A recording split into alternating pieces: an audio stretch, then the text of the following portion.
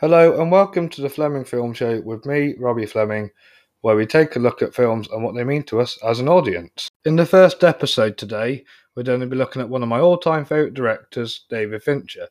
David Fincher is known for directing Fight Club, The Social Network, Gone Girl and Seven.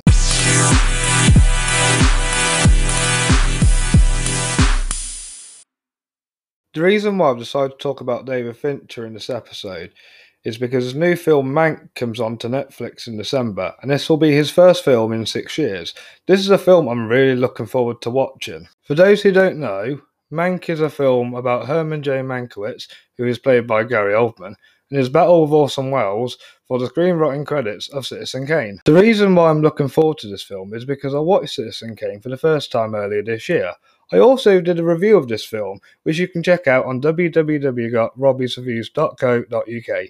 That's www.robbiesreviews.co.uk. So let's go back to the beginning and explore the origins of David Fincher's career. David Fincher started out like most Hollywood directors do.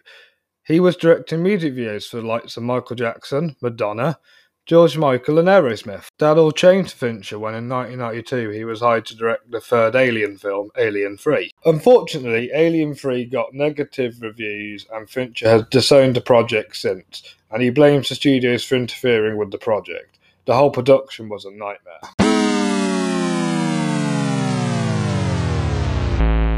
Alien 3 was just a bad movie altogether. It's not David Fincher's fault it was bad, it was more the studio's fault and the scripts. In fact, this is actually my least favourite film out of the Alien franchise, so it can get much worse than this. I could go into why Alien 3 doesn't work any day, but for now let's look at the positive side. However, in 1995, David Fincher's second film, Seven, was a big success.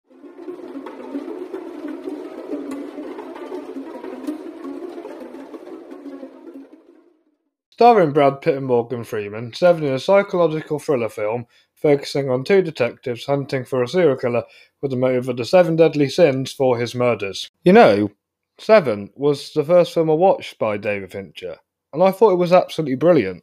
The way how Morgan Freeman and Brad Pitt portray their performances as detectives, they're just fantastic together, and they work well together. It's really brilliant. I love the story to it with the 7 deadly sins and the really big twist at the end, which I won't ruin for you guys. I also like how he directs the film with the cinematography and how he makes it all dark and gritty, and the Los Angeles setting is just fantastic. I also praise Howard Shore for doing a really fantastic score that suits the film perfectly. And I think Seven is one of Fincher's best films standing. You should check it out and form your own opinion. Check out Seven.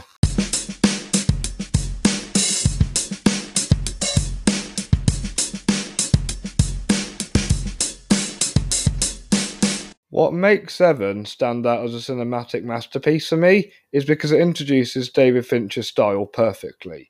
David Fincher's directing style mainly features dark and gritty atmospheres, and he also uses more static shots because he doesn't like using handheld cameras. After the success of Seven, he directed The Game, which was released in 1997.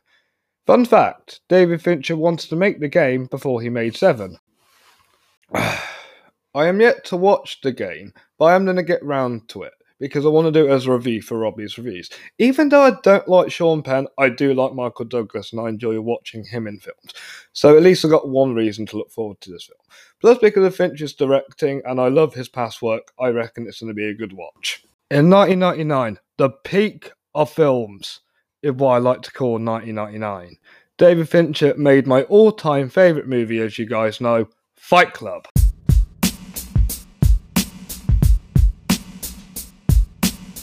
Based on Chuck Palahniuk's 1996 novel Fight Club, Fight Club is a film starring Brad Pitt, Edward Norton and Helena Bonham Carter that focuses on the themes anarchy, rebellion and consumerism. I don't really want to get into the plot of Fight Club because I'll be breaking the first 2 rules, but what I am going to tell you now is why Fight Club is my favourite film of all time. The reason why Fight Club is my favourite film of all time is because it's different compared to other films. I like the way how this is structured with the narrative and presents a perfectly well-written story.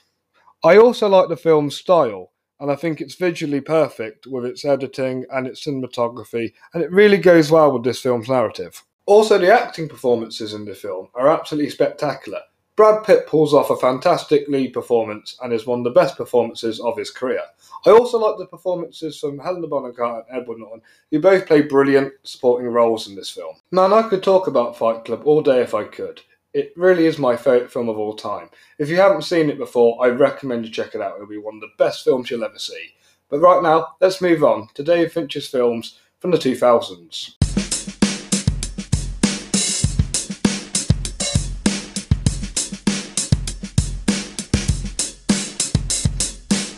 In the early 2000s, David Fincher brought out Panic Room in 2002 and Zodiac in 2007. Panic Room is a thriller film starring Jodie Foster and Kirsten Stewart, who play mother and daughter whose house gets burgled in the night by three burglars. The burglars are played by Forest Whitaker, Dwight Yoakam and Jared Leto. I actually watched Panic Room for the first time this year and I was kind of disappointed by it.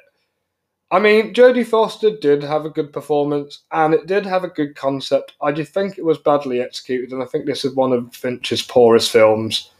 Yeah, this film wasn't for me. Zodiac, on the other hand, was quite an impressive movie. Starring Jake Gyllenhaal, Mark Ruffalo, and Robert Downey Jr., Zodiac follows the story of the real-life case of the unsolved mystery of the Zodiac killer. Zodiac feels a lot like Seven, but rather a fictitious story. Zodiac follows a real-life case and shows how these people are affected by it, how they obsess with it, and how it takes over their lives.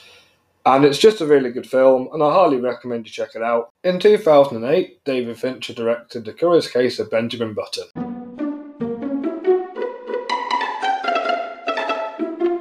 Nominated for 13 Academy Awards, The Curious Case of Benjamin Button is about a man who ages in reverse.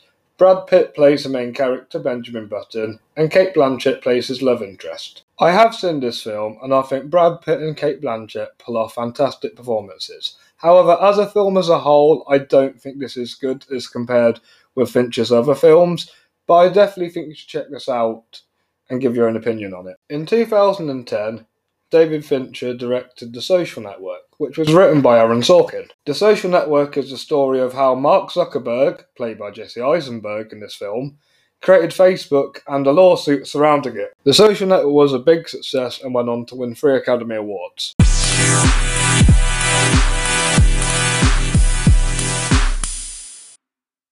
The Social Network is one of David Fincher's best movies. However, it doesn't feel like a David Fincher film. It feels more like an Aaron Sorkin film. However, I think it's still good, and the best thing about this is Jesse Eisenberg's performance as Mark Zuckerberg. He is absolutely fantastic.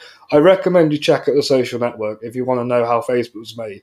But overall, it's still a great film to watch. After the success of The Social Network, David Fincher went on to direct an American remake of The Girl with the Dragon Tattoo, starring Daniel Craig and Rooney Mara. I haven't seen this film, so I'm not even going to comment on it.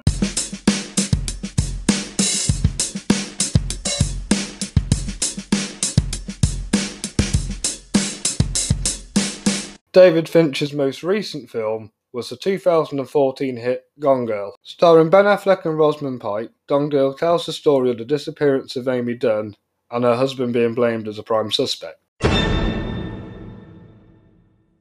Gone Girl was the first film by David Fincher that I went to see in cinema, and I thought it was absolutely brilliant, a real cinematic masterpiece. Thanks to the brilliant story, David Fincher's fantastic directing, and the performances from Ben Affleck and Rosamund Pike, this became one of my favourite films of the 2010s and my favourite film of 2014. Check it out, Gone Girl. If you haven't, check it out. It's a great film. Watch Gone Girl. After Gone Girl, David Fincher disappeared from film and went on to work on TV shows. He recently been involved in TV series like House of Cards and Mindhunter, which are both on Netflix.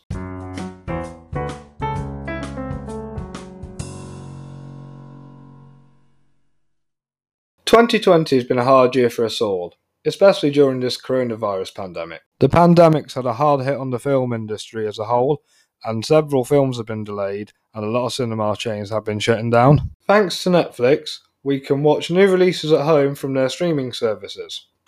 Throughout the years, Netflix has grown as a company and has given us some of the best films to come out in recent years.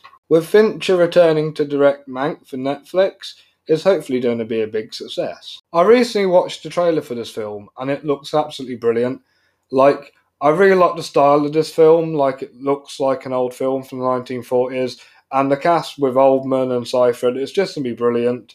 And this is one of a screenplay written by Fincher's dad, Jack, and it's going to be nice to see Fincher bring his father's vision to life. I'm really looking forward to Mank.